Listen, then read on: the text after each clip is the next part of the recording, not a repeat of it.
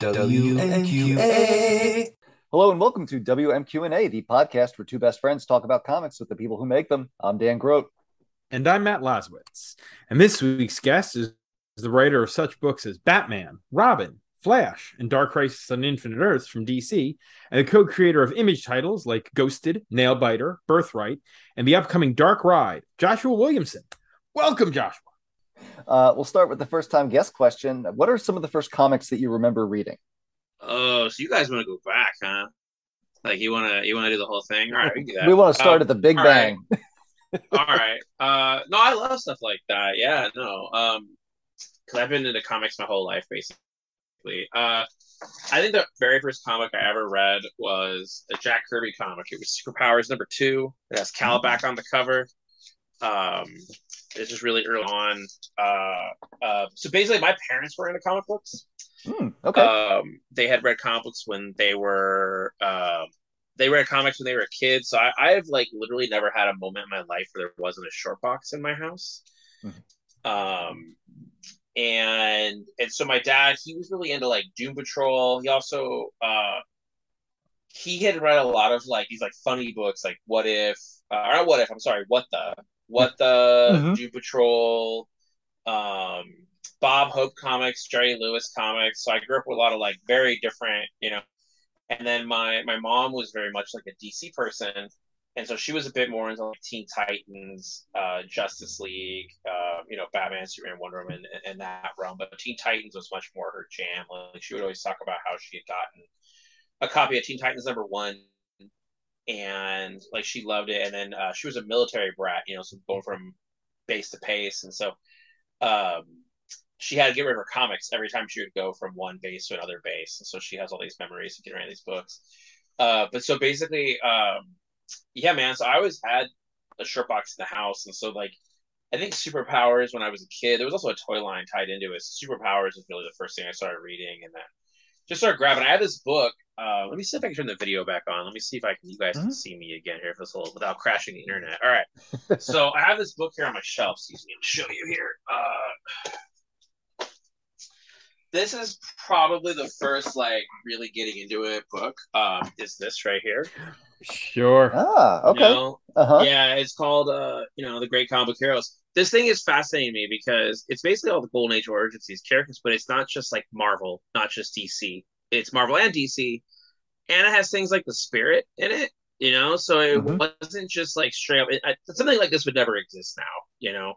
No. Um, but it has all this. It's a very beautiful write up by Jules Pfeiffer about like comics, like the golden age of comics. And yeah, has Namor in here, has Alan Scott's origin, has Plastic Man's origin right alongside Captain America's. Like it's such a fascinating book. This was the first real like thing I got, which might explain some of my fascination with certain things. But this was the first like real like this is your big hardcover book. And then toward the end of the 80s, there was no comic book store nearby me. Like it Mhm. was always a thing where like my parents would have to do like a much longer drive to get to a comic book store. So for a long time, I was getting my comic books at like Costco. Like I'd go into Costco once a month, and I'd get this big brick of books, from either Marvel and DC. They're like shrink wrapped, this giant thing, or you get them at Target or Toys R Us. They'd have like 3 books shrink Yeah. wrapped into some, thing or whatever. I And so love I that was Costco doing does that for a even that while. bigger. Oh, I know, dude. It's so funny. That means you've got like But hey, 13 wild cards in the middle as opposed to one. yeah, when you're like a little kid and you go in there and somebody's just like I'm in there with my mom and she's grocery shopping for stuff and all of a sudden here's this gigantic brick of comics. Like that's basically like yeah, so I was really into like just getting as much books as I can. So my parents, there was no comic books nearby me. Mhm. And I'd get a little here and there when I could, and I was reading things kind of out of order. Like I wasn't. There was no shop to go in and do the deep dives. If I could, I'd go to like I grew up in California, so every once in a while I'd go to like the Mile High that was out there. Every once in a while I'd go to Golden Apple and just try to get what I could. Mhm. But then the day that Batman Returns uh, came out in theaters, a comic book store opened up next door to the movie theater And Smart. they had this giant sign that was like, if you bring your ticket stub in from Batman Returns, you get a free dollar comic, which is 1992. A dollar comic was a comic, like that was Yeah. like a regular price. Some books were still 75 cents, $1.25, $1.50 was like the upper grade. Mhm. So I remember when the movie theater was over, when the movie was over, when Batman Returns was over, I walked into the comic book store and my parents gave me their ticket stubs. I had my ticket stub and I got 3 Batman comics. And then that summer, I tell this story all the time. People have heard this before. That summer, I saw Batman Returns in the theater 17 times. Wow. Because what I would do is I would go see Batman Returns, and then when the lights went up, I would walk up and down the aisles finding ticket stubs on the ground, and I would get like a handful of them. I would go into the comic book store and I would put them on the table, and I would just be like, give me comic books. Um, Genius. but the great thing about this was the first comic book store that was a bike ride from my house, and so all summer long I would go in there and I'd ride my bike and pick up all kinds of stuff. I mean, at that point I was very heavy into mostly Marvel and DC. Mhm. I had weird like I remember being upset when the Image Partners left Marvel. Like I was such a loyal Marvel person at the time. Mhm. But by the time I got around to like deeper into elementary school, middle school, I remember getting into Image. I got into Image into like year 2 of Image. Mhm. So it was a little bit deeper in. Got really heavy into it. But by the time I was 14, I was that annoying teenager at the comic book store every day, or not every day, I should say once a week. I would Mhm. come in on the weekend, I'd look at comics, or I would come in on Wednesday night, pick up my books and stuff. And, I would spend, time talking to the manager, the people that work there. And then eventually they were just like, do you want a job? Like, do you want to work here on Mhm. Saturdays and Wednesday night? And I was like, yeah, let's do it. And so yeah, 14 years old, working at a comic book store, and that's what I remember. I started getting into other books, like I got really into Grant Morrison, and I got really into like Kill Your Boyfriend was probably you remember reading was Kill Your Boyfriend, so I got that, and then I remember um and I told the story to Grant too. Like Invisibles was behind the counter because it had the F word in it, like so I wasn't allowed to get it. But I remember being like, once I was working there, I'm like, I'm totally gonna get this book, and I got really into a lot more independent stuff, Vertigo, while I was working at the store. Um, Fell in love with Garth Ennis, like really loved Preacher a lot, and even though Preacher was maybe a year after that, I think, but yeah, I mean, I was really like a hardcore, like working at the comic book store, reading every single book that came through. It was like I would sit there every Saturday and just read everything, just like every book that came out. So Marvel, DC, Image, whatever.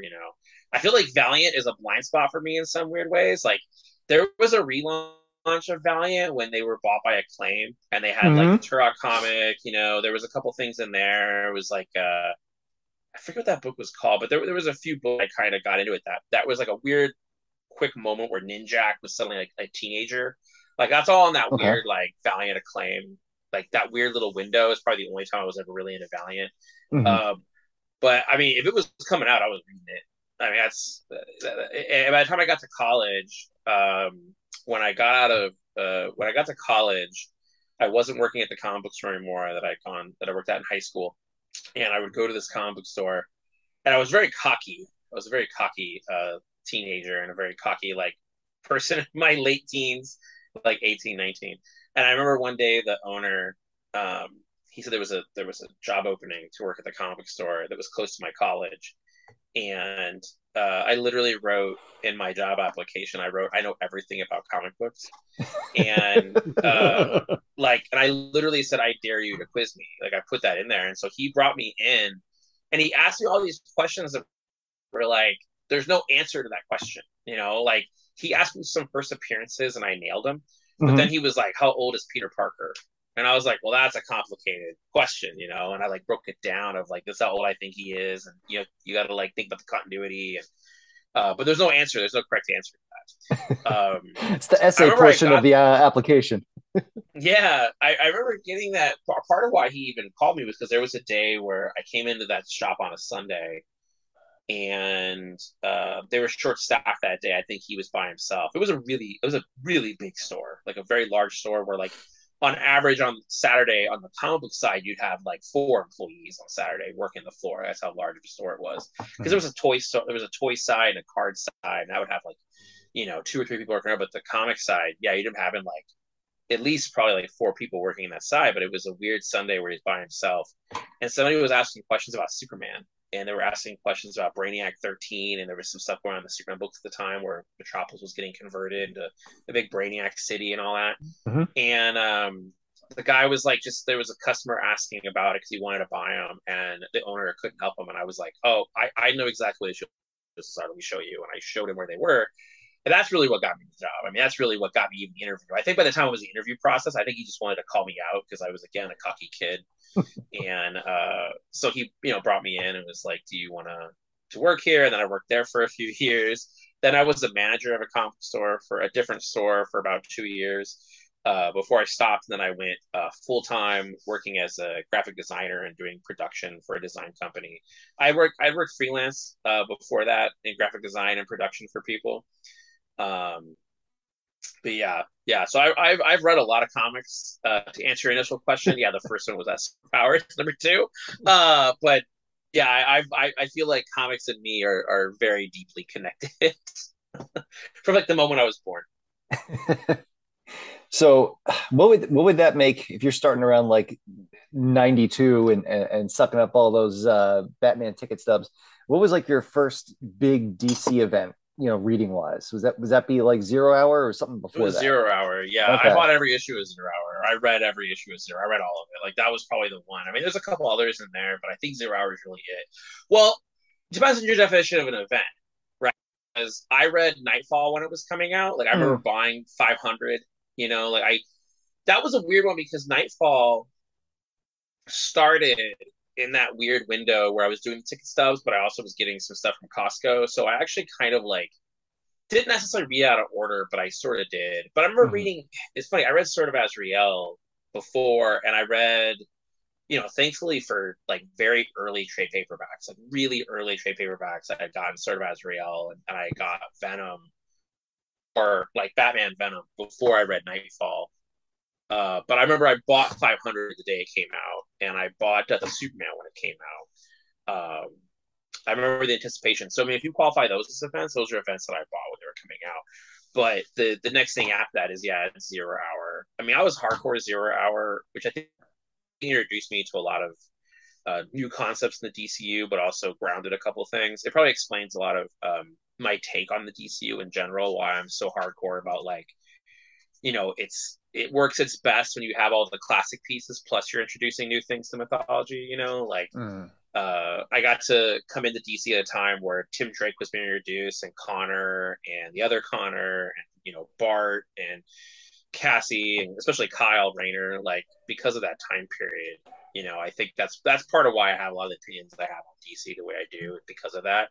But then you get something like, me and Steve Orlando are probably the only 2 like Bloodlines fans in the world. Like we love Bloodlines. I love Bloodlines.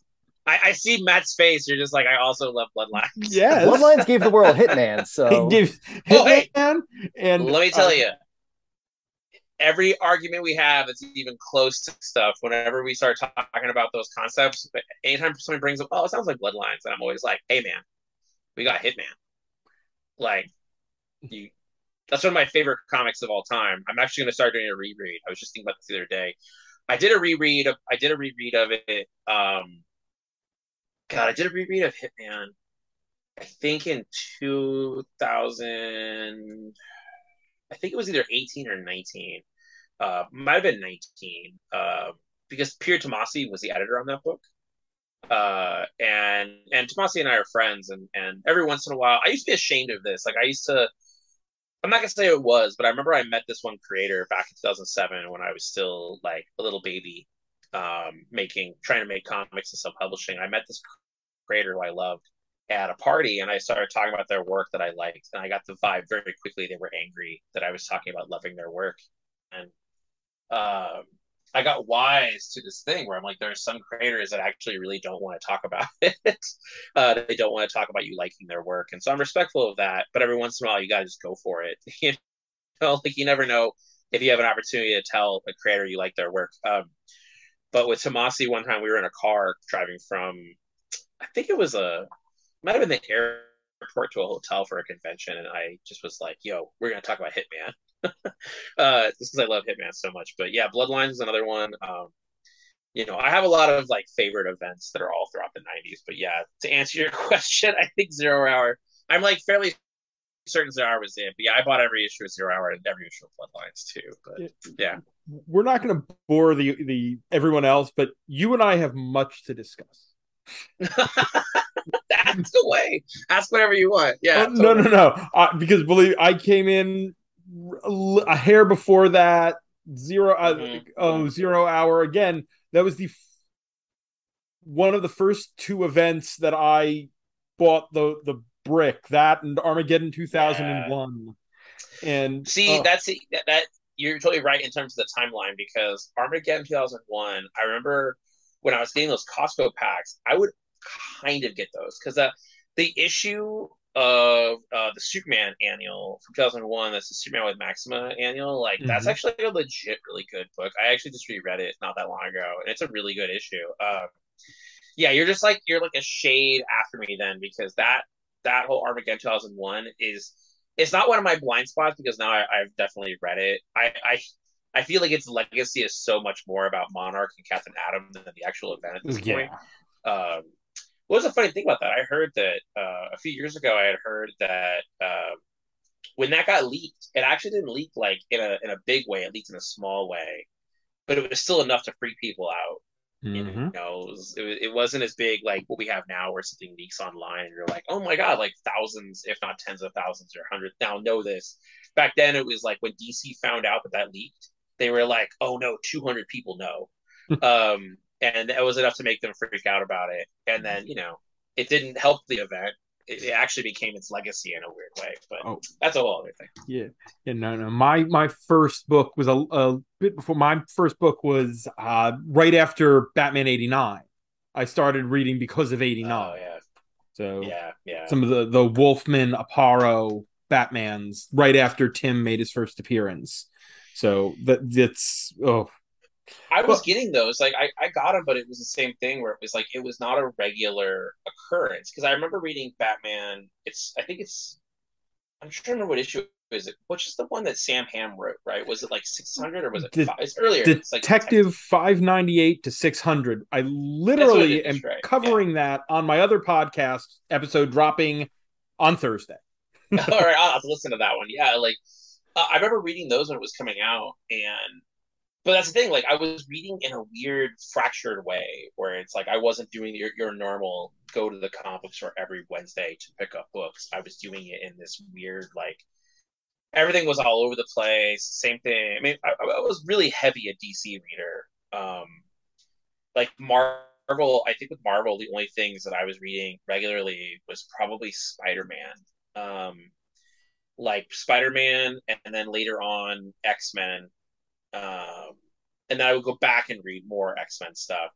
But that's why a lot of Marvel is kind of a blind spot to me. Like up until probably very late '90s. Because I think the first like real Marvel thing that I'm thinking about it that I got really excited about was Marvel Knights. Like I was reading Daredevil before Marvel Knights, and I was reading little stuff here and there. Like I remember reading Punisher. I remember reading a lot of Marvel Edge books. That's what they were calling that label at the time, with Marvel Edge, and like Nick Fury was, believed that the Punisher. No, the Punisher thought Nick Fury killed his family. That's what it was. That was that whole storyline. I was reading all that, but I wasn't like hardcore into it. I think I was such a hungry comic book reader that I was reading a lot, but I wasn't actually like. I'm sure there's a difference between this. There's a difference, I think, when you read comics to absorb the information of the continuity, and then you read comics because you're like super into that book. And I don't know how to explain that. There is a difference, I think. Oh yeah. And Marvel Knights was the thing. I think I have this. I'm gonna call it ownership, right? Like I'm always curious about fandom's ownership of certain things. So it's like I think that like Tim Drake is a character a certain generation of creators still ownership of because they were introduced when they were either beginning to read or Yes. somewhere in that window, right? Like Legion of Superheroes. Whenever you talk to about who's their favorite Legion of Superheroes, it's normally the first one they read, right? So for me, Mm-hmm. it's the 0 Hour Legion of Superheroes. That's always my favorite, Mm-hmm. For some people, it's the 5 year later stuff with Keith Giffen. It depends on your window. Um, but you claim ownership of it. And I'm always very curious about this with certain people where it's like you claim, and I think this is an important thing that comics should do, especially Marvel and DC, is you have to give things for new readers to claim ownership of. Like there are some people who claim ownership over Damian Wayne because they were reading, that was their first, and that's my baby boy. But it's I claim ownership of him to a certain extent. But with Marvel, I think the first thing that I felt ownership of, well, no, that's not true. Something about X-Men. I was so into X-Men. I was so into Mm-hmm. Spider-Man and X-Men, but I think that was the first outside of Spider-Man X-Men I got into because I was so hardcore into Onslaught, and I got all of Heroes Reborn, all of Heroes Return. I was getting all of it, but Marvel Knights was the thing that I think I had the most. It might be an age thing too, because Marvel Knights was coming out right when I was like Daredevil #1 came out in September of 1998. I know Yeah. that because I was about to start. I was starting my senior year of high school, and I remember reading more by myself. It's a whole other story, but like that's the thing I feel much more ownership of for Marvel. Okay, so now out of the preamble, and Yeah. we have all manner of things to discuss. But let's start with your upcoming Dark Ride from Image. Here's the solicitation copy for issue 1 for those unfamiliar. Welcome to the scariest place on Earth. Devilland has been the world's premier horror-themed amusement park for over 50 years, home to the scariest ride ever created, the Devil's Due. But when lifelong fan Owen Seasons begins his first day on the job, he will discover the true horrors happening behind the scenes, the truth about the park's reclusive creator, Arthur Dante, and that the job of his dreams might just be a living nightmare. I really love the way you did that. It makes me feel really good about that solicit copy that we wrote. Thank this you. This is turning into voice work for you, Matt, and I love that for you. It's awesome. I love it. I love reading horror solicit copy. It makes me happy. Yeah, that was really good. Yeah, thank you. That made me feel. I was like, all right, we did it. That was good. Yeah, when I was in high school, I feel like I've had many paths in my life that could have gone different ways. But when I was young, I knew I really wanted to work in comics, but I kept being told that like working in comics was impossible. There was no money in comics. I had all the gauntlet of like, everyone trying to put hurdles in front of the idea of working in comics. So the other thing I wanted to do, which is equally difficult to do, I wanted to be an Imagineer. Like I wanted to develop rides and create rides and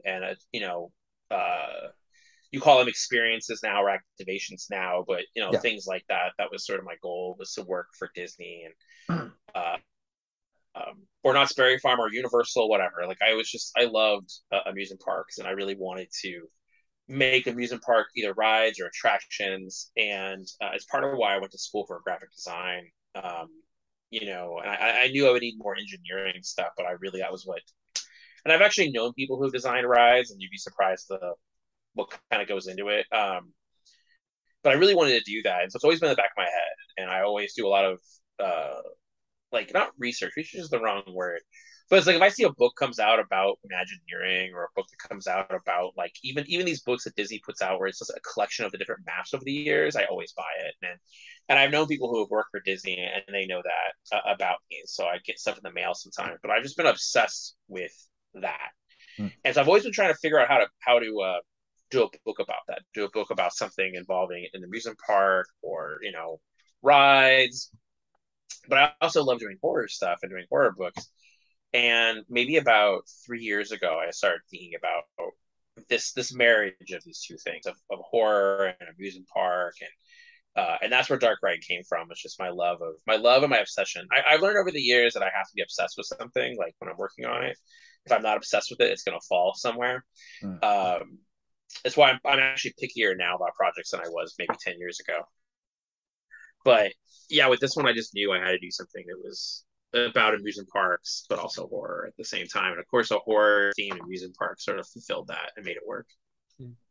So you've been away from the image world for a bit since the end of Birthright. Why did it feel like it was time to get back to it, or has this been in the pipe all along, and just production means it's coming out now? Well, I started developing this idea and working on it, like I said, maybe like 3 or 4 years ago. I mean, my schedule it's better now than it was, but my schedule was pretty crazy. Like there was a moment this last year where in May of this year I had 8 comic books come out from DC in that month alone, so I've been really busy. And it also was Andre's schedule too. Like we knew I wanted Andre to do it and he had to finish Birthright first, and so it's something we've talked about for a while, but I would say probably a year ago is when it became much more apparent that we were doing it. A year ago, yeah, maybe a little more than a year ago. I knew I was doing it, and I've just been developing the world of it more and more, like my thinking on it. It wasn't intentional. I took a little bit of a break from Creator Own, but a big piece of that was because of the pandemic. I think that originally I had planned on after Flash, when Flash was over, I was going to take a little bit of a step back and focus on Creator Own and maybe do like one DC book. But then, of course, the pandemic happened and like the world totally changed. And we didn't know. Like DC was also going through some changes in that time period too. Even before the pandemic, when I knew I was leaving Flash, there was a lot of stuff going on at DC. So I wasn't really sure what my future at DC was going to be like. So I was like, I had a bunch of Creator Own books I was working on. When the pandemic hit, all my Creator Own stuff got put on the back burner because I had artists that were like, when do you think that script's going to be ready? And I'm like, well, I want to make sure I do it right. So maybe 6 months from now. And they'd be like, well, I have a job offer right now to do a graphic novel. And I'm like, you do that. Like, you take that job, especially if you're cool. This is like when we're going into the pandemic. So it was like, listen, if you have a job that's going to pay you for the next year, you take that job. And I had a couple projects that I was like, oh, maybe this project is too dark. There's another one that I haven't announced yet. I was like, oh, maybe that one's too dark. I'll put it on the back burner. And then I got not frustrated. I talked to James about this, Tinian, he knows. But there were moments where I was like, oh, this book's too dark. I'm going to put it in the back burner. Maybe it's the right time. So then I started doing as best as I could to just get my Creator Own rolling again.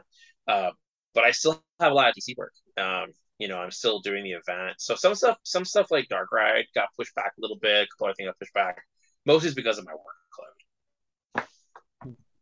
Now, you mentioned it. I mean, you've worked with Andre Bresson and Adriano Luca for 50 issues of Birthright before coming back for Dark Ride. How has your working relationship with them evolved over 50 issues and now into Dark Ride? I mean, just a lot of trust, and I know that Andre and I can just like talk to each other openly, and I know how to write to him, and I know how to write to his strengths. But that's like one of my brothers at this point, we're so close. I mean, going through 50 issues with the creative team, because even our letter path was the same, all 50 issues, like we had the exact same 4 people working on a book for 50 issues is like, it is rare. And I totally appreciate that. And, Andre and I, because we just talk on Skype. Like we just sit there, we chat throughout the day, and we talk and stuff.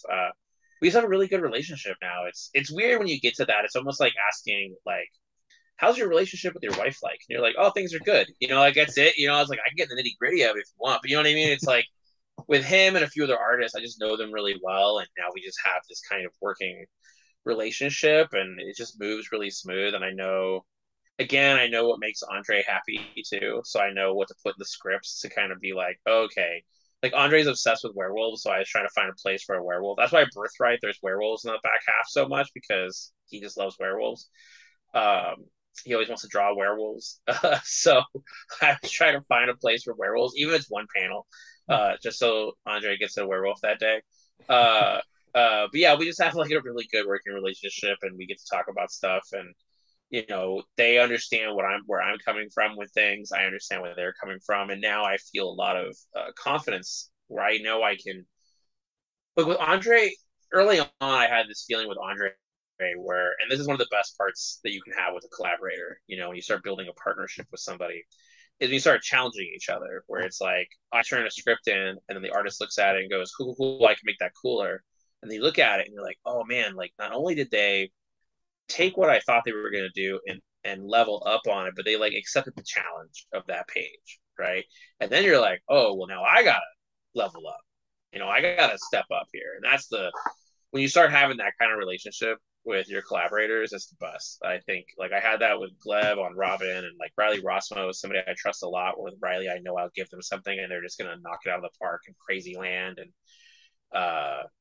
yeah, like Daniel and Dark Crisis is the same way. You start just having that kind of when I was back way back when I was in college, and I went to school for graphic design.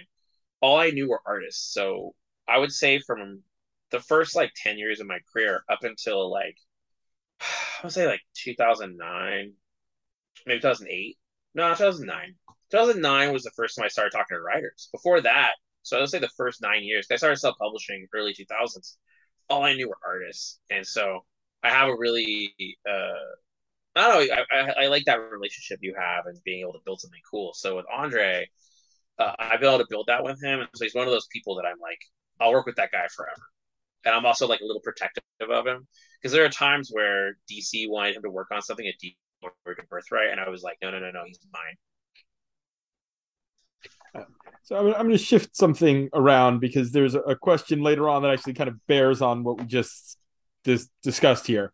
Yeah, sure. Because some writers create excellent cliffhangers, and I'm not saying that you don't, but in your horror work, especially in Nailbiter, you seem to have mastered the page turn jump scare, which I love. I'm thinking specifically of a page where Sheriff Crane lays down in bed on one page, and the next opens to a splash. And I'm not going to spoil it for people who haven't read it, but oh boy. Well, go ahead. What was your question? I was curious how much of that, was writing the script, how much of that was collaborative between you and Mike Henderson. On Nailbiter, I was really detailed in the scripts and really tight. Like there's scenes. Nailbiter was an interesting experience because it was like Mike and I would talk it out ahead of time, which is really how I prefer. Like I don't like giving an artist a script and being like surprise. I like to actually talk about it. Now sometimes with Mike, not to say Mike is squeamish. I shouldn't say Mike is squeamish. Mike likes horror, but I know the things that freak Mike out. So sometimes it was about me just trying to like freak him out a little bit or gross him out, and then he's trying to gross me out, like the same. But with Nailbiter, I was very specific in the script because I write full scripts, and so I'm always very specific. And I'm obsessed with page turns, so I was always very specific of how certain things would roll out a certain way, and like that one in particular, Mike and I had talked about it before. So when I wrote it very specific, and then Mike just knocks it out of the park. Like he just knew it and was able to nail those page turns. We were all about the page turns and all about the cliffhangers. I've actually like it's funny with some of the books I do now. Like I try and mix up the way I do cliffhangers.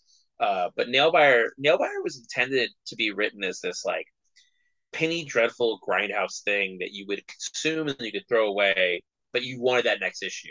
Like that was the goal of it, was to very much make it that kind of a horror book. But that meant that every issue had to have the best possible cliffhanger. And it developed a habit in me as a writer where I was always writing to the cliffhanger. Like from page 1 to page 22, I was all about getting you to that cliffhanger and then shocking you. And I've tried to over the years, especially post Flash, to rein in on that a little bit more. But that was Nailbiter. Nailbiter was always about that. Like I wanted it to be a fast, snappy, quick read, and then you get to the jump scares, and you get the horror, and you get all that. Like that was, it was all very intentional. Like I had in my notebook, and I have this now with Darkrai.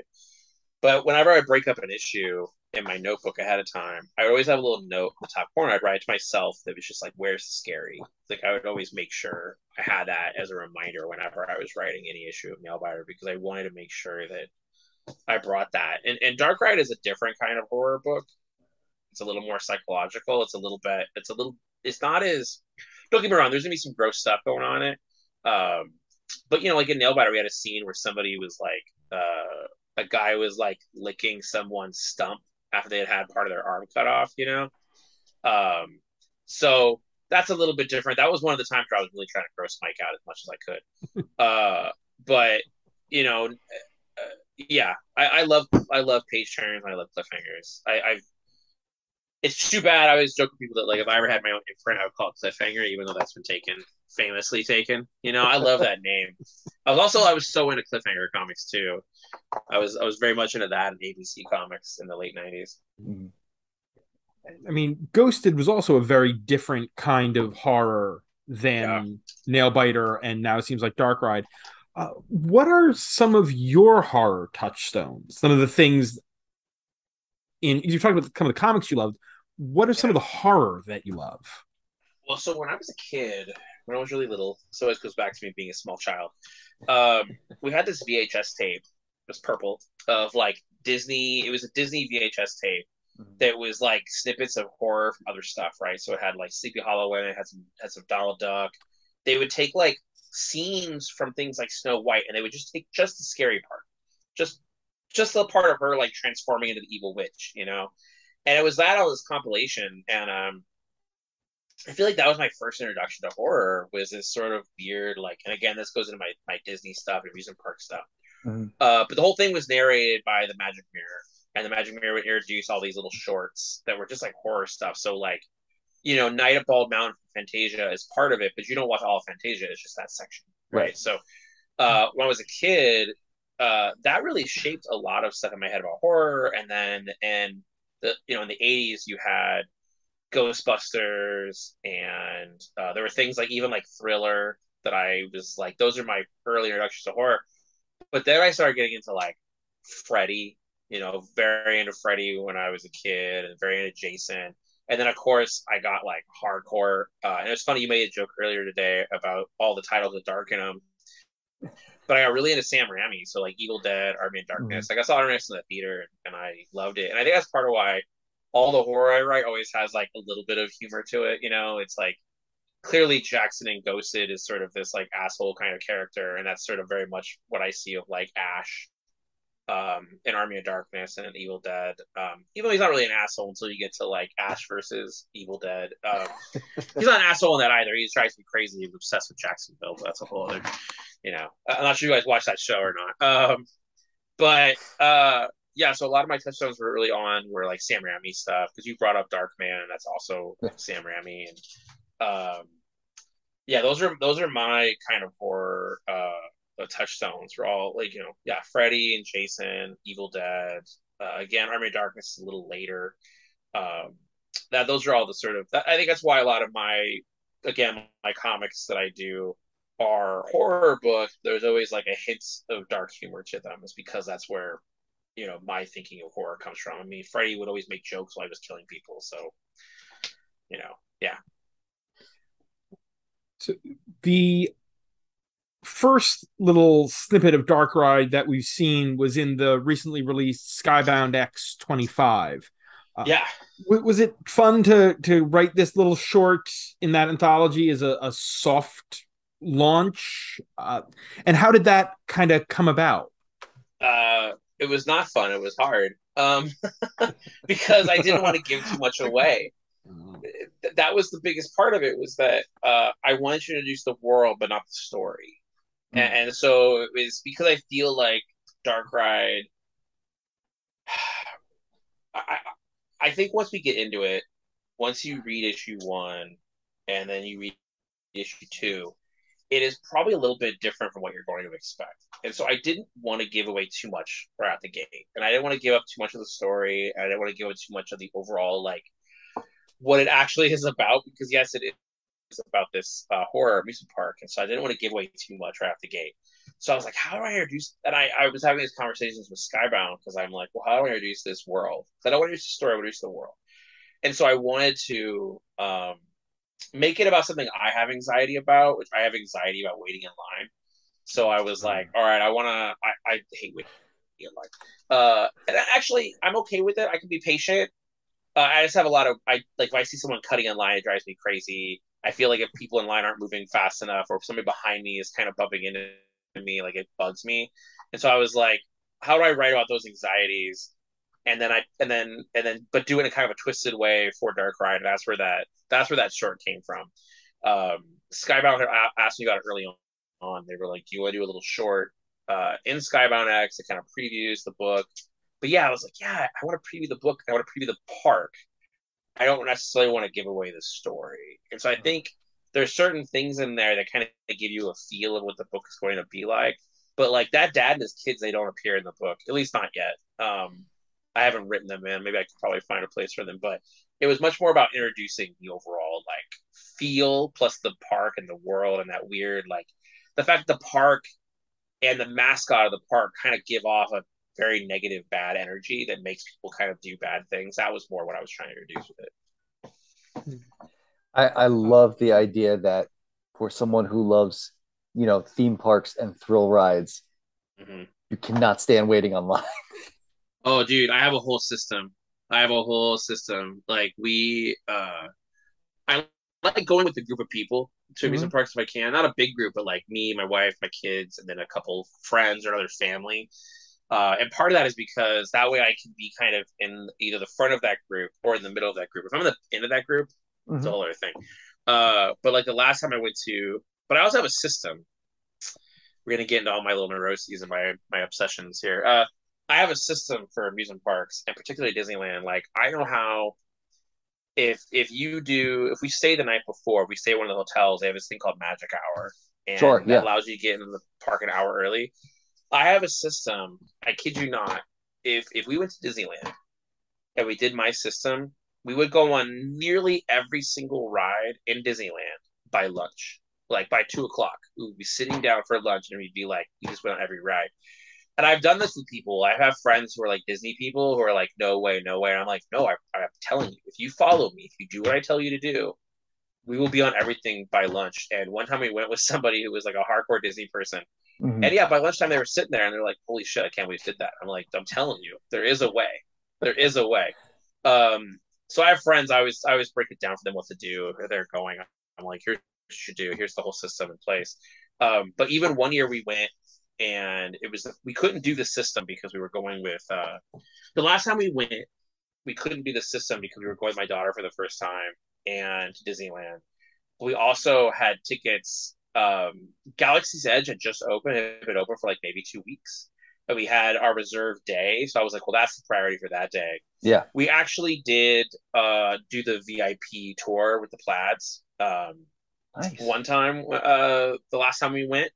And so that really spoiled the crap out of us because it's just like, yeah, you don't wait in line at all. They get you on the ride. You go from ride to ride to ride. I actually made the mistake of telling our tour guide because she was like, "What do you want to do?" And I was like, "I want to." There was a whole weird thing, but I was with my two best friends, and my wife was pregnant at the time, so she took our daughter back to the hotel room. Sure. And so the tour guide was like, "Yeah, what do you guys want to do?" And I was like, "I want to go on as many rides as we can in this window of time. We had like 4 hours, Mhm. but I wanted to go on the fast rides because we couldn't go on the fast rides with my wife because she was pregnant. So I was like, all right, we have 4 hours to go on basically every fast ride in Disneyland and California Adventure." And she was like, "All right, let's do it." And because you have to wait in line, you go and you just like you join the ride and then you boom, boom, boom, boom, boom, and we did it. By the end of those 4 hours, it's the only time I've ever been like, "Oh my god, I feel sick in the park." Like that was way too fast. I was like, "No, the ride is actually to mellow you out, so you're not going on, you know, at Guardian Breakout and then California Scream within like 15 minutes. Like you shouldn't do that. Like it'll mess with your head a little bit." And like you're running because we were really trying to haul ass, and she was letting Sure. us do all the backstage stuff. But yeah, yeah, that's what I'm talking about. Though, this is where the book comes from. Is I have a lot of feelings on amusement parks. Some of them are not that are about horror, and I find Disneyland fascinating. I mean, the fact that Disneyland controls the smell of the park, they Yeah. control so much of it. Um, when I was a kid, I used to go to like Not Scary Farm and Hollywood Horror Nights. I was Mhm. actually just watching a video about Hollywood Horror Nights and the history of different years and different mascots they've done. But yeah, like I find Disneyland to be fascinating. Um, and the fact that like if something bad happens, the security is there like that. Like they try to stay on top of things and the different. I heard the story one time where this woman, her daughter fell in the hotel room and she hit her head, and she was bleeding, and they took her to like the first aid, and they told the woman, the husband, and the daughter, they were like, listen, and this is like late at night, and they were like, you can go in the park, to the daughter, they were like, you can go in the park, we'll take you into one of the shops, and you can pick out one toy, and you can have that toy. That's like our gift to you because you hurt yourself in the hotel room. And they took them into the park. They went to the shop. They got the toy. They came back. By the time they got back to the room had been completely cleaned. The dresser, or like the end table thing that she'd hurt herself on, they completely replaced it. Like, it did all this stuff to just like, this did not happen. Like, you did not get hurt. Like, and I found that you hear that and you're like, man, that is service. And there's a part of you that is like, whoa, like, what would it be like on something major? If someone died in the park, which people have died in the park, and they don't hide it that we know of. But you know what I mean? It's like, that's the stuff that I'm always really curious about. That you have this controlled environment. And anytime you find any absolutely controlled environment, you will find horror there. Mm-hmm. You will find something, the lengths people will go to maintain that control. I find that kind of stuff fascinating. So that's a lot of that went into this book, and then I get to do with Andre, and I did fantasy before with Birthright, obviously, but I knew he was itching to do horror as well, so I was like, all right, let's do this. Mm-hmm. This is probably a good time. I'm going to pepper in our question from our grand Twitter inquisitor Asimov Fangirl, who asked, "What are some of your favorite theme park rides? And are there any that you would probably never try, even if you were paid?" I think I would go on all of them. I don't think there's any one. I know the rides that I don't care for. There are certain types of rides that I don't care for. Or I don't find exciting. Like, I've done it. I would think my favorite ride of all time is probably Haunted Mansion. That's good. I got lucky that I got to write the Haunted Mansion comic. I have been trying to. I have been trying for years to write a Haunted Mansion comic. I had pitched a bunch of like Lonesome Ghosts, which is a very famous classic like Disney animated short. Mm-hmm. It's basically Ghostbusters, but with Mickey, Donald, and Goofy. And I have been talking to them for a long time about wanting to do Haunted Mansion stuff. I actually found out I got the job to write Haunted Mansion while I was in Disneyland. I was in line for Space Mountain though, and I got an email, and they were like, "We want you to do it." I heard that process was actually really easy. Like, a lot of times when Marvel would go to Disney and be like, "Well, here are the list of writers we want. What do you think?" That was the first time they only had me on the list, and then they went to Disney, and Disney was like, "Yes, you do Haunted Mansion, but we want Josh Williamson to write it." So it actually came from Disney, not just Marvel. So I remember hearing this story from Axel Alonso, and Axel was like, that was the greatest day, because normally it's like a back and forth. They were like, we have one name, they had one name, the name was the same, let's go. Like, let's do this. And so I got to work on that. I got to talk to Imagineers. I worked at Disney while I was working on it. But it's because I love Haunted Mansion. That's where Ghosted came from too. It came from Haunted Mansion, like my love of haunted houses. But yeah, Haunted Mansion is probably my favorite. There's different rides in different places I really like. I've been able to go to different kinds of amusement parks. There's some that I liked as a kid, but I would say Haunted Mansion. Like, I really like when I go into a ride and it isn't just about the ride; it's about the whole experience. Like Tower of Terror was still Twilight Zone. That was a whole experience, from just like the webbing in the queue. That's all part of the experience. And I think like Indiana Jones at Disneyland is a great experience. That whole process just to get on is really cool. I'm trying to think of other rides I love. Any ride that they paid for. The only ride I've ever kind of like side-eyed, I guess, is that roller coaster at New York, and Las Vegas. It's one that I've always kind of been like, I don't know, some of that one always kind of bothered me, so I've never been on it before, but my wife loves roller coasters. So I think if we ever went to Vegas, I would go on it with her. I would finally bite the bullet and be like, all right, even though I have a weird feeling with that one, I'll go on it. And hopefully that isn't my final destination moment. But like, I will figure it out. But yeah, like I think like it's funny, dude. I literally make plans around the future, but also around like when am I going to go to this amusement park? So it's Mhm. like I have like a 5 year plan, a 10 year plan. I'm like, okay, I know what I want to do when I turn 50. Like, I want to go to Disney Sea. Like I have all these different things I want to spend time going to more amusement parks. I watch a lot of videos about amusement parks, that are different countries. Um, so yeah, eventually I want to go to as many as I can, as many as I can, as I really just I find it fascinating the idea of it, and it's something I think a lot about comics too, like the whole system of how they turn it into an experience. Because like the moment you walk into a park, a Disney park in particular, they're telling you a story, and the moment you get in line for a ride, the story. And I find all of that really fascinating. So I think about comics a lot, where I think that part of the narrative of comics is more than just comics in your hand. It has become like how a book is announced, how it's solicited, how it's previewed, the way you talk about it online, the videos we do, all of that goes into, I think, the experience of comics now. Um, and what I think they call them activations. Uh, I just find all of it really interesting. Yeah. My my wife's a Disney obsessive, and so we go to Orlando like we've averaged about once a year for the past few Oh years, man, that's but awesome. we're having serious talks about going out to Anaheim next year and doing Disneyland right around San Diego. So Oh yeah, yeah. yeah, Let me know. I'll tell you. I will literally break down the whole system for you on how you can try to get on as much as you can by lunchtime. It's not that hard. right I on. can. Oh, I'm not gonna say it on air, but I'll tell you. Yeah, let me know, and I'll Yeah, give you the whole. I'll give you a whole breakdown of how to do it. We've never done. I've done Orlando before. Most of my experiences with Anaheim. I've been to Orlando a few times.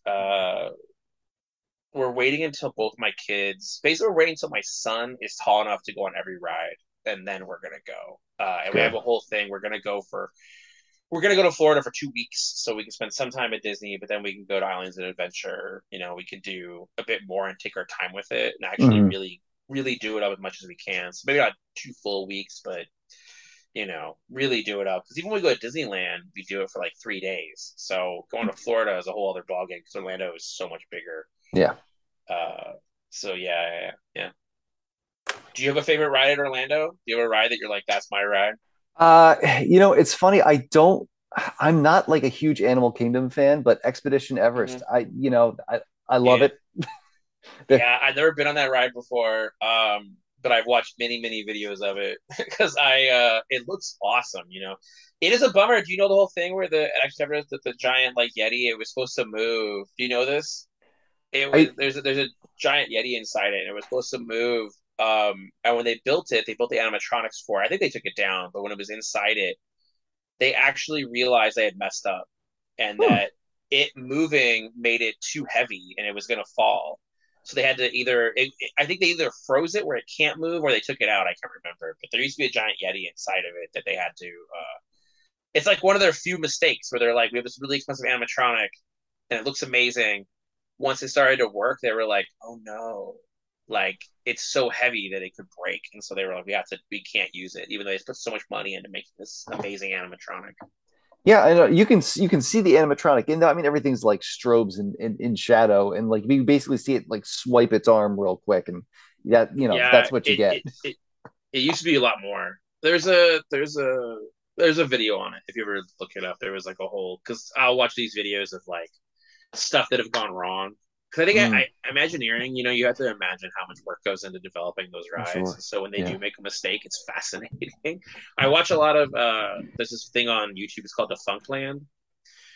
They talk about rides that have been shut down and why they were shut down or pieces of parks. But yeah, I watch a lot of videos about rides and amusement parks. I just think it's such a fascinating thing. I guess that's the thing I'm like into when I'm not stressing out about comic books all the time. I used to watch a lot of wrestling, and now I'm not as much into it. I still watch like AEW every once in a while. I'm a little bit behind on it. I still know what's going on though. Like, I Mm, can tell you who's champion right now, kind of thing. But amusement parks is the thing that I feel is like my fandom. right on. Now, before we switch topics, from an SEO standpoint, I'm not saying that you plan this or anything like that, but is there a way to leverage the fact that you're releasing Dark Ride the same year, the same time period as Dark Crisis? You know, it's funny because, like, as you know, you know that Dark Crisis, that's not the real title. Yes. You know, it's Dark Crisis Infinite Earth. And actually, originally, this is a timeline thing. I'm not gonna say what it was, but Dark Ride has always been called Dark Ride. Like, it's always been called that. Never changed its title or anything like that. Dark Crisis was originally called something else. It had a tweak on the title that was going to be called something else. And so when I had pitched it and we started rolling with it, it was originally called something else. And then eventually it changed to, you know, the Dark Crisis on Infinite Earth. And then that got shortened down to Dark Crisis just for the beginning of the book. It was not planned that way. And I remember when we were like, oh, we're going to call it Dark Crisis for a little bit, there was a part of my brain that was like, oh no, I'm watching Dark Ride at the same time. Is that going to create problems? And then I was like, no, it'll be fine. Now it'll be fine. But now that they're coming out on the issue 6, is it issue 6? It's issue 5. Yeah. So issue 5 and issue 1 both come out the same day now. There is a part of me that stresses out about it. But I think it's different, like, audiences, and I think the retailers, they have faith that, like, I've heard this from retailers that really like Nailbiter and really like Birthright. So I'm more leaning into that with retailers and fans. I feel like I want to say it's totally different audiences because it's not. But to me, it's like just marketing it. I don't necessarily want to like take advantage of one to sell the other, you know? But yeah, it was something that kind of stressed me out for a while. I was like, oh man, they're coming out the same day. They have similar names. That's going to be interesting. But what do you do? And 20 years from now, no one's going to remember they came out at the same time. Like, I don't know if you guys know this, but did you know that for a really long time, Garth Ennis' Preacher and Garth Ennis' Punisher both came out on the same day? They would always come out the same week. And so you go in and, you know, you buy. Or I was working at the store at the time, so I would pick up Punisher and Preacher in the same day. No one remembers that. You know, like Welcome Back Frank was coming out. Welcome Back Frank was coming out while the last issue of Preacher was coming out. But nobody remembers that. So I'm always like, it'll be fine. Except for me, because I'm a nut like that.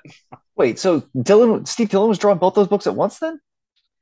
What I imagine happened was he probably finished Preacher much Okay. earlier. Like, at the time, Vertigo books used to be like really far in advance a lot of times, usually Vertigo books. Or it's also very possible that Steve Dillon was drawing them both at the same time. It's very possible. While creating Dog Welder. Yeah. First time I met Garth Ennis, I commented on Dog Welder, and he's like, oh yeah, Steve created him. Really? That wasn't John? Really? I'm a creator. No, that was Steve Dillon. Wow, that's really interesting. Wow. Yeah, I comment. This is kind of what I said. You know, the character Ewan McCree created, and he's like, no, actually, that was Steve. That was his idea. I was like, well, I've only talked to Garth realistically once, maybe twice. Well, I guess twice. Like outside of a hotel at Emerald City Comic Con, we talked very briefly. It was a group full of people. It was much more of a like not a real conversation. I don't know how to put that. You know, it's just like chatting when you're outside of a bar kind of thing. Sure. But then one time I was at a convention. It was in New York Comic Con a few years back, and I had a few to drink. And Frank Thierry was with me, and you know, Frank is tight with Garth. And at one point, Frank was like, "Oh, Josh, this is Garth Ennis. Like, you guys should, you know, meet each other, whatever." And I was just like, man, like I said to you guys before, it's like when you get a chance to tell somebody like, I love your work, I think you should take the opportunity, you know, because you never know. And so I was straight up just like, yo, Garth, I want you to know I love your work. Preacher, Hitman, all of it like shaped a lot of stuff I want to do in comics, and you know, a lot of things I think about in comics were made by you. And I could tell Garth was just like, man, I just want to grab a beer. Why is this guy talking to me about Preacher? And I could tell Frank, I've joked around with Frank before, and Frank was like, oh man, like, why can't you just be cool? But I was like, no man, Hitman is dope. Let's talk about it. And Garth's like, just once I want someone to talk to me about my World War II plane stories. Oh, dude, I'll talk about that too. But, you know, like, listen, we all know what we're here for. Yeah. I have probably read everything that I believe I have read everything that Garth Ennis has ever done, except for I think Hell to Pay was an Aftershock book. I think that's the only thing I've never read before. Only because Okay. I remember reading the first issue when we just had the baby, and the first issue is like spoilers for anyone listening. In the first issue of Hell to Pay, it has a baby getting shot in the face, which is like not nearly as bad as the other things Garth Ennis has had in like Punisher or Preacher. Like not at all. Like there's a scene in Nick Fury where Barracuda like straight out kicks a dead baby across a field at one point. So baby getting shot in Hell to Pay was like not as bad, but I remember we had just had our first kid, and I remember reading that issue, be like, "Yeah, I'm gonna wait on this one." So that's like the only thing Garth Ennis I've never read before. So now we are going to talk about the big black drippy elephant in the room. So what is it like to write a line wide event like Dark Crisis and It Infinite is Earths? I mean, how's the planning been going it is on? incredibly stressful. It's incredibly stressful.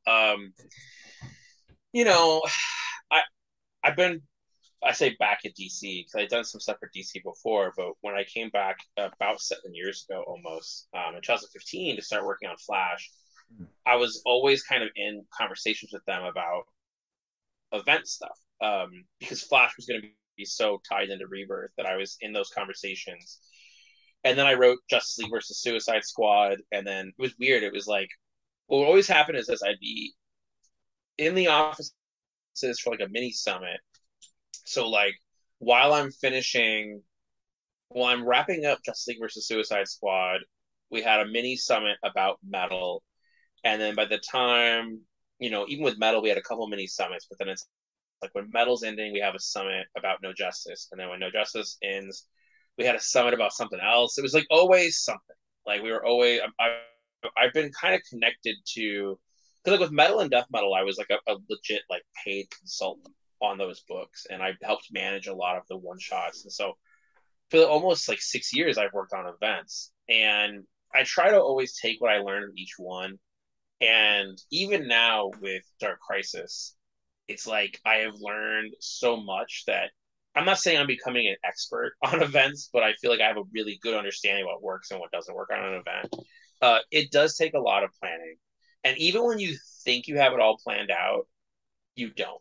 Like things will surprise you, and you will want to change things. You'll be like, "Oh, the story's taking me this direction," but that's hard when you're doing something so big that has so many one shots and has a bunch of little like Flash crossing over. And we started. I mean, I started writing notes about what would become Dark Crisis. I want to say like end of 2018. When we were playing Death Metal. Like while we were playing out Death Metal, I started thinking about if I were to do an event, what I would do, and talking with Scott and James because we were all so close talking about Death Metal. I sort of had a good idea of like what I would do differently within an event, and a large part of that was like, you know, I've seen an event from Batman Superman and Wonder Woman's perspective. I've seen it from these points of view. I kind of want to see it from a different point of view. And like, you go back and you read like Underworld Unleashed. Underworld Unleashed is from the perspective of James Jesse. It's not from the perspective of like a really big hero. And don't get me wrong, like Blue Devil's in that, and Shazam was a part of that story, but and a big part of it, but it was all from the perspective of James Jesse of all the trickster of all people, right?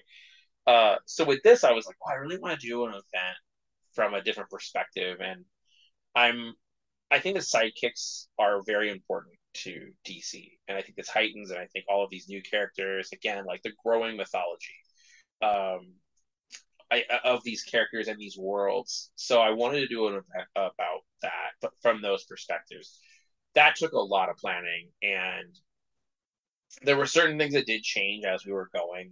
Originally, what was Justice League 75, that was actually Dark Crisis #1 originally. And then we sort of rearranged a couple things, and that became Justice League 75. Yeah, a lot of planning, a lot of stress. I have whiteboards all over my office.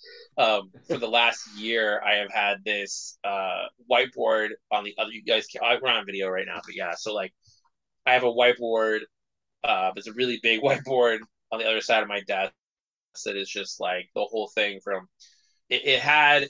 I've changed it a couple times, but there right now it has from 75 all the way until the end, and but all of it, from like here's how Infinite Frontier runs, and here's how Incarnate runs, and here's how these things kind of pick up, and here's where Shadow War picks up this, and I'm a bit of a continuity junkie, sometimes to a fault, and I'm always paying attention to what people are doing in the DCU, and so I try to find a way to reflect it all. It's not, I don't, not to say it's not impossible. It is definitely a lot of work, but I always try to make sure I reflect it all. So yeah, working on Dark Crisis, building an event like this has been intense. That's why I said before, it was like that's why some things kind of moved around, because I knew going into Dark Crisis that it was going to take over my life, and so I had to sort of plan around that. But a lot of stuff in my head, just trying to work this stuff out. And now that I'm at the end of it, it's really fascinating to look back. I did a podcast a few months ago where Kieran Gillen was talking about doing Judgment Day. We basically did a podcast sketched about writing events. And I asked Kieran, I'm like, what do you think is a success to you about writing an event? And Kieran was like, well, at the ending, you're not angry, you're not burned out, you're still like happy. And that's how I feel now that I'm getting closer to the ending. Like I'm proud of what I've done. And I think I'm hoping that, years from now, people judge it as a whole, not each individual piece, because it's been really fascinating the last couple of years with events in general, where it's like people I sometimes judge the bigger stories by the puzzle pieces, not the puzzle.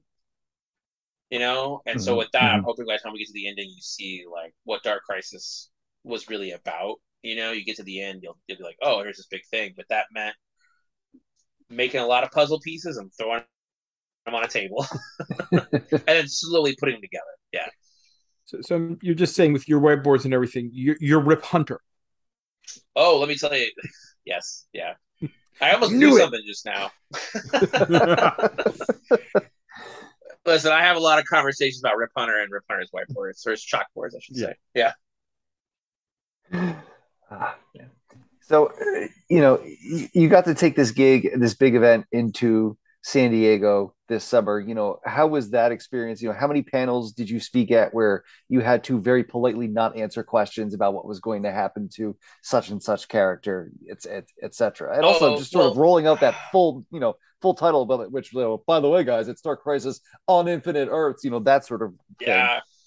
Well, that panel was a lot of fun, and it's probably one of my favorite panels I've ever done. At that panel, we couldn't take questions. So, and also because it was so packed. I mean, we were up until the last, like, they were telling us to get off the panel, like they were like, you guys are done. And then they were making us leave. But it was that panel was really a lot of fun. And I think it was nice to, for the first time in 3 years, be able to get in front of people and talk about the book, and then, but also get that energy. And I remember the vibe in that room was so great. Like, it was so great. And when we announced the title and when we showed the art, the energy was so strong. It was really a great moment, I think, for a lot of us, because, the last few years we've been kind of making comics in a bubble, even more so than we used to in some ways, right? Like, because you couldn't go to conventions, and I've always been a big fan of like getting a chance to talk to people in person about the books and actually getting that kind of energy and excitement about it. I don't like to use the word real fans or anything like that. I think that's bullshit. But just the idea that you get to go to a convention and meet people that are like super pumped about it and talk about it. So being in that room, I think for a lot of us, like myself, the creative team, like with Daniel and the editorial team and certain parts of like DC marketing and sales, they were all in that room. They were at that panel. Like, some of them were sitting in the very back, and they all came out of that panel like super pumped, because they were just like, oh yeah, finally, like we got to get the real reaction from people, and it was really, really strong. When it comes to answering people's questions, so it's gonna sound really funny to you, because I had to actually like jump through some hoops to make it time to this podcast. So I have Twitter blocked, not 24/7. I have all social media blocked for almost the entire day. I have windows. I have like a half hour in the morning, or like an hour in the morning and a half hour in the afternoon. I also just don't really engage a lot with people online. Part of it's because I have too much to do. And I feel like I know myself. I know the things I obsess over. That if I started becoming the kind of creator that was really heavy and engaging, all of a sudden my workload would really suffer. And so, because I would obsess with it, like I would obsess with that interaction. So I've always been very defensive and very like creating boundaries with it.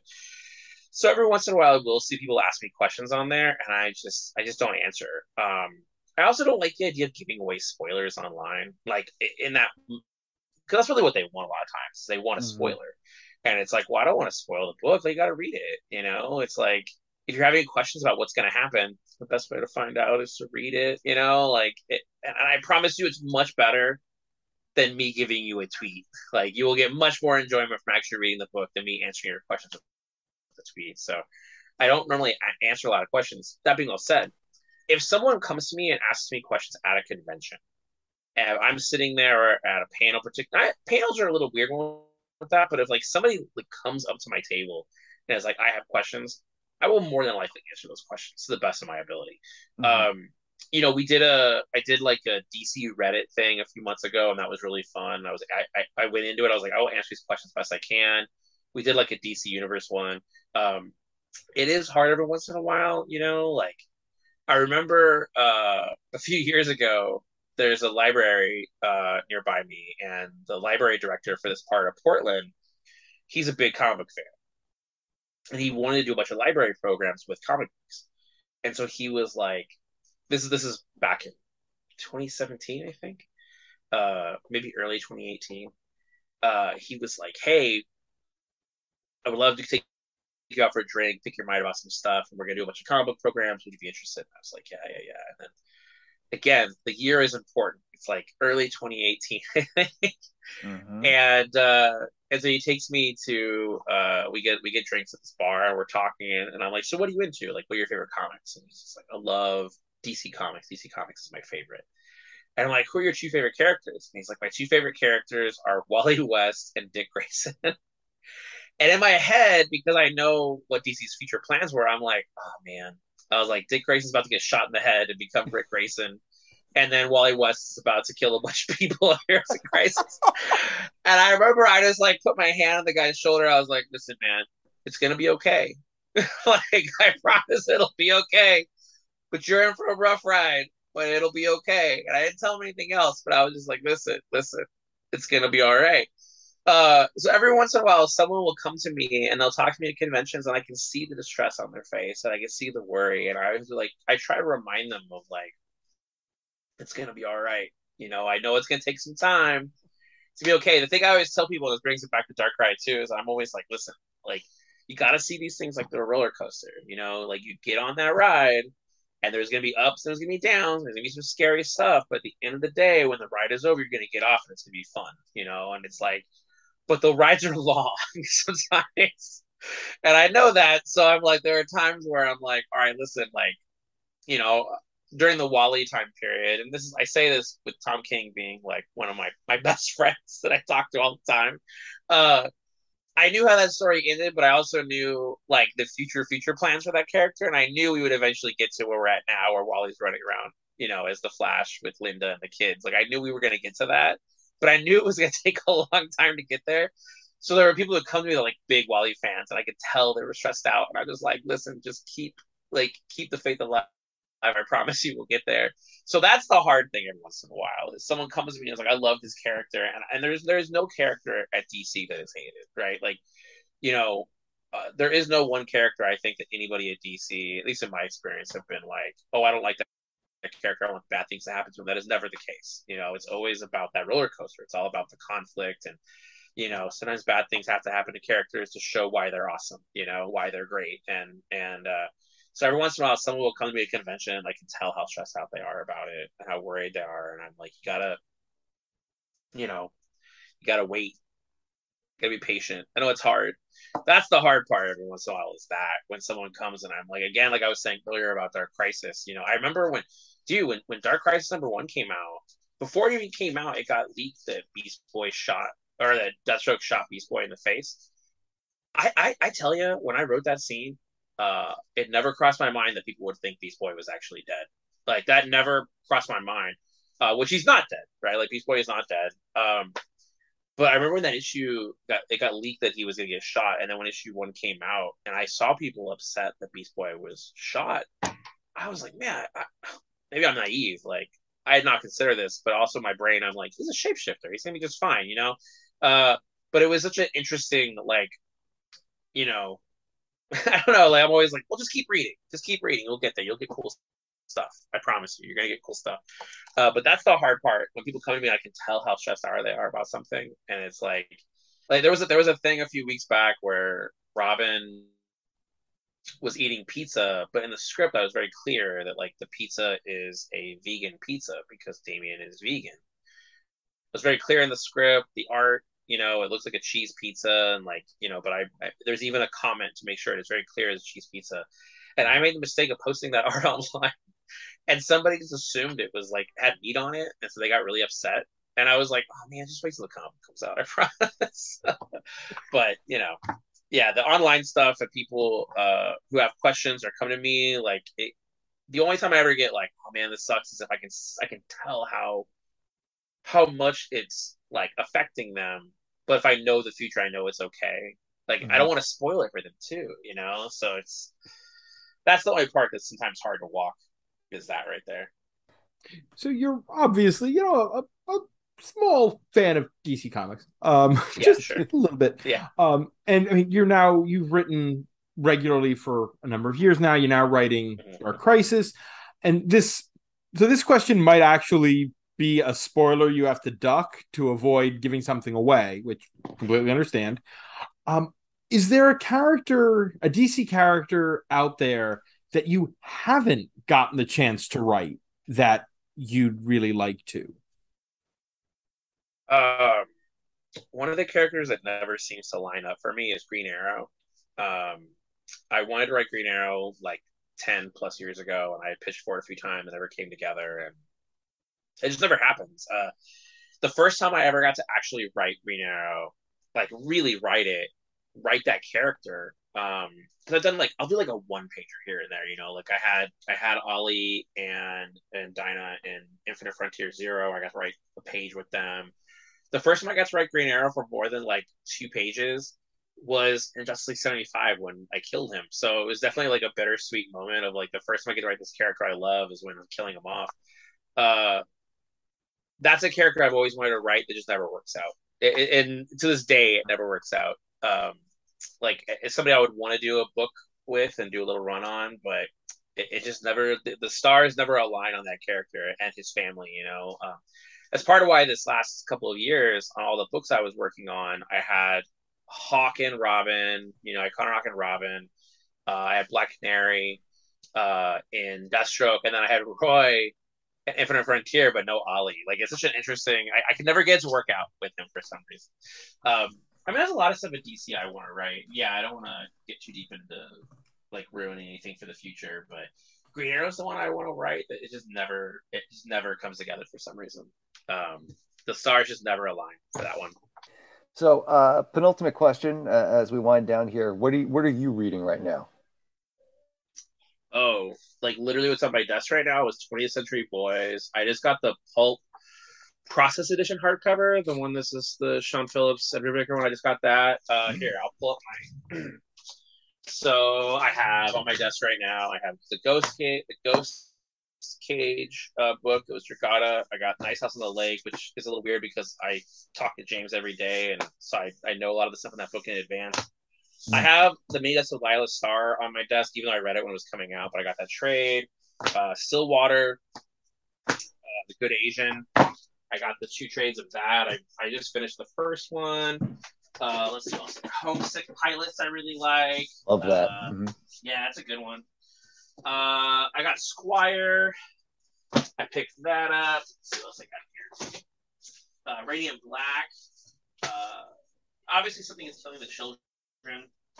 Again, that's one that I have like a weird relationship with because I remember reading issue 1 when it was like a very raw, earlier version of that comic.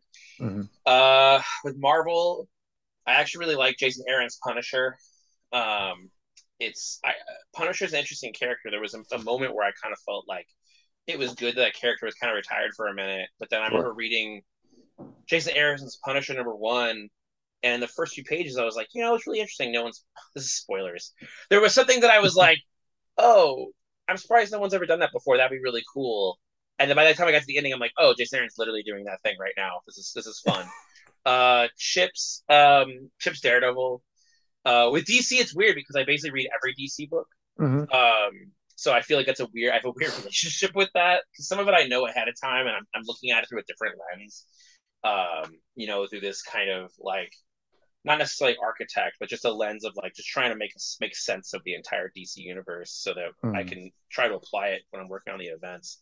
So I look at it through a very different look. But like Donnie, I'm reading Donnie's Hulk and Donnie's Thor. I've actually read Vanish #1. It was really fun. I read a lot of comics. I read a lot of books. What do you guys read? What's something you guys read recently? You're like, that was dope. That was a great comic. I just had to read Dark Crisis for a thing. No, I am rereading. I'm rereading right now, actually, the first half of Tom King and Greg Smallwood's Human Target. Oh yeah, it's real good. Oh God, it's so good. It's like my favorite book right now. Yeah. I'm reading all the X stuff right now, or most of it. I'm behind on the X-Men stuff. I guess that stuff, it goes so fast because I read Inferno and I really liked it, but I haven't read anything since Inferno. Okay. But I really liked Inferno.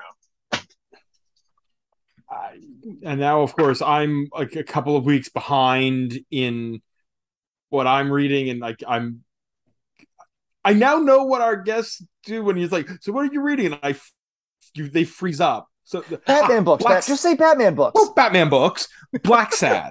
I just read the new Blacksad, and that I haven't read the new one.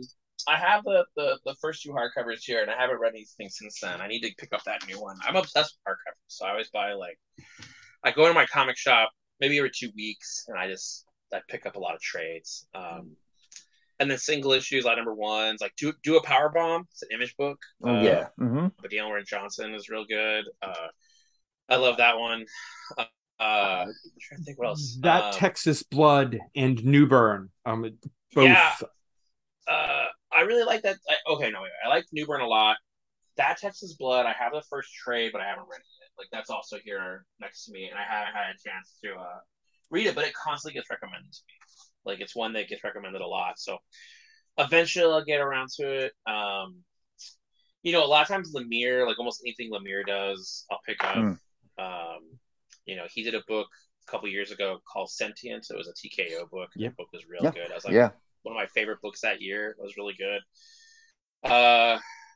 Like Rom, it's funny. Like at some point, I have like a weird line with people where it's like, Rom is someone who's like a friend that I talk to on the regular, and I really enjoy his work. And then it's like, yeah, you get to a point where like you start talking about your work, and so it puts everything into a weird perspective sometimes, because it's like with James, I was talking about this with a friend of mine who loves Something Is Killing the Children, and they just like super love it, and they're asking me about it, and I'm like, oh, I love it, but I have a weird perspective on it because I've literally seen that book be developed and processed, and it's like that with Rom, with Detective. Like I've had a lot of talks with Rom about Detective and a lot of talks with Rom about other books, and so but like Swamp Thing, like Rom's Swamp Thing is really great, and it was one that like we would talk about because of the connections to Dark Crisis we were eventually going to do, and Rom writing Deadly Green with Alex and Dan. Oh, you know what I really liked recently? I really liked Dan's Sword of Azrael #1. Yes. I thought that was I've been using it as an example at DC lately of like a very solid #1 that did all the things right. Like whenever we talk about new books that are coming up and we talk about #1s, I've been using Dan's book as an example of one that I'm like, look, like all these pieces are here, like you get, because when you're reading a #1, I need to know who that character is. And it's a weird math between creator-owned versus a DC book, because there's so much history there, with this character. So I've been using that as an example because they really do a good job. Like Dan did a great job of establishing, like, this is who John Paul Valley was. This is who he is now. This is where the story is going. This is the world they're living in now. Like they did a really good job establishing all of that in that issue 1. So that was a really good one. What else? I read a lot of comics. I read a lot of comic books. I do like rereads. Like during the pandemic, I reread all of Bendis' Avengers and Daredevil. Um, I did a reread of all of Garth Ennis and then Jason Aaron's Punisher during the pandemic. Like I was saying before, I'll probably end up doing a reread of Hitman probably pretty soon here, just because that book is like it's perfect. Like Hitman is perfect. So I'll probably be doing a reread of that. It's like a comfort food read. I'm trying to think what else are books. I'm so crazy behind on Saga at this point. I'm not sure I'll ever. I'm gonna try to catch up eventually. Now, when you say But I crazy was behind, are you talking about like you're still like before the hiatus? yeah yeah. So don't tell me like I people have kind of like come close to ruining the hiatus thing to me, but I've never had it ruined. Like whatever the cliffhanger was before hiatus, where everyone was forced to wait for 3 years. I'm actually like 4 years behind. I'm laughing because someone on this call did ruin It had Oh been really? 6 months. that. It had been. Man, It was, I gave you like 3 years and ago. I still feel ashamed. Yeah, as I was saying, don't ruin it. Yeah, I've done a pretty good job of keeping it away from me. I kind of have a guess what happens, but I don't know for sure. I Uh, started doing a Saga reread during the pandemic. I mean, it's like you start reading one book and that leads into another one, and obviously you pick up something else. Next thing you know, you're reading the whole thing of that. Like um, what else is really good that I've been reading? I don't know. I have stacks. Oh, like Once in the Future.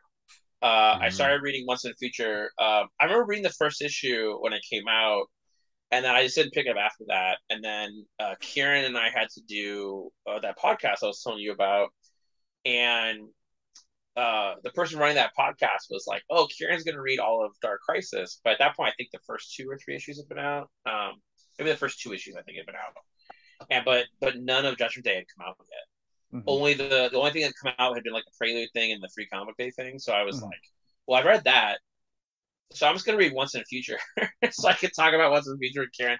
And then of course I loved it. Like it's a great book. Mhm. What else is there? Yeah, I read a lot of comics, dude. Like I read a lot of stuff, and uh, I just it's definitely a part of my life. Like to bring it all the way back, like it's something that's just what I do, and I have a passion for DC, and I have a passion for creator owned stuff. Like I love just watching people just make books. I think that it's like, and the more the merrier. And I like different. I've had this conversation with Ram a few different times where it's like Ram and I are very different kinds of writers, and I like that. Like we had a Mhm. back in the spring, DC did this thing where it was like the milestone program. So it's like Mhm. they're bringing in new writers, to try to write for DC and new artists, and um, each mentor got to you have one writer, one artist to talk to and talk about their books and talk about their story and them trying to write comics. And one of the things with that team that I really tried to get across to them was like, I'm already here, so I don't need you to write like me. I need you to write like you. So I'm here to help you do that. Like I don't want you to try to copy me. I think that's one of the things I've seen sometimes when people give advice on writing comics. It's like I don't want you to write like me. I want you to do the best version of you and then have you what you're doing because I'm already here. I find it fascinating when I see like the critique of a comic. Well, it's not as good as this comic over here, or it's not like this comic over here, and I'm like, that's not the point. Like, I want them to all be different, and I want to be able to check all this different stuff, and that's what like I do. I read a lot of books, and I love when I discover something or I find something that is just totally different than anything else I've ever read before. Like, I think that is so much fun to do. Yeah, but I got to read this pulp process edition because Brubaker's. I don't like claiming this. I don't like saying it, but I think Brubaker's probably my favorite comic book writer. But yeah. Without getting too specifics into why, Brubaker Mhm. is easily like one of my favorites, and so I'm looking forward to this book. Like him and Sean Phillips are like they never miss ever, like ever. So yeah, I'm excited to check this one out. Right on. Well, Josh, this has been an awesome time. Final question before we release you back into Yeah, the what's up? world. How can people follow you online and keep up with Dark Crisis, Dark Ride, and everything else that you have going on? If you follow me on Twitter, Williamson_Josh, that's the best place to follow what I'm doing. Yeah, that's the best place. I have an Instagram, but it mostly it's probably going to have more pictures of Lego sets on the Instagram at this point than anything comic related. But yeah, you should definitely check out the Williamson_Josh. That's the best place to know what I'm up to. I just finished cleaning up all the Legos in my basement, so I might have to check that out later. But Josh, thank you so much for coming on the show. Yeah, no problem. That's it for this week's show. As a reminder, WMQ&A is part of Comics XF, where you can find this podcast along with our sister podcast, Battle of the Atom, Chris's on Infinite Earths, and Bat Chat with Matt and Will, co-hosted by Matt Lazowitz and our bud Will Nevin. P.S. Matt and Will, sorry I made you read White Knight again. You can listen to WMQ&A on Apple Podcasts, Stitcher, SoundCloud, Amazon Music, Audible, and at comicsxf.com, where new episodes move Tuesday mornings. You can support WMQ&A at patreon.com/WMQcomics, where a $1 donation gets you early access to episodes, shoutouts on the podcast, and a free comic in the mail for my collection. A $2 donation gets you a slot in the Comics XF staff picks. A $3 donation gets you access to our new bonus podcast, Our Son Pete, a deep dive into the appearances of British mutant super spy Pete Wisdom, and a $50 donation lets you advertise on the show. Big thanks to our patrons, Charlie Davis from the Match Club podcast, Robert Secundus from ComicsXF.com, Carla Pacheco from Marvel's Spider-Woman series, Kat Purcell from ComicsXF, Liz Large from ComicsXF, Will Nevin from ComicsXF, and Asimov Fangirl, a.k.a. the Loyalist Content Consumer. You can follow WMQ&A on Twitter at WMQComics, me at Daniel P. Grote, Matt Lazowitz at MattLaz1013, and ComicsXF at ComicsXF.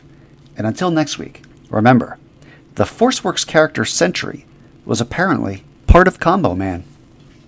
WMQ&A.